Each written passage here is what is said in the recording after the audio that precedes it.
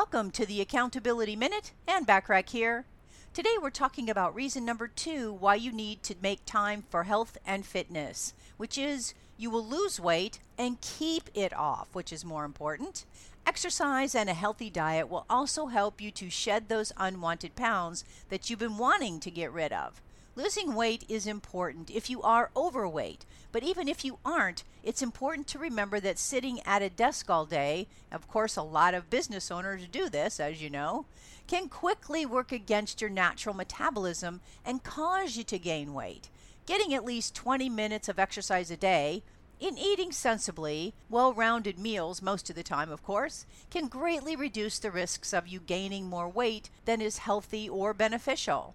Tune in tomorrow for reason number 3 to make time for health and fitness. In the meantime, want more from me, the Accountability Coach? Subscribe to more high-value content by looking for the Accountability Coach podcast, which of course can be found at accountabilitycoach.com, as well as on most podcast platforms and in most English-speaking countries. I appreciate you listening.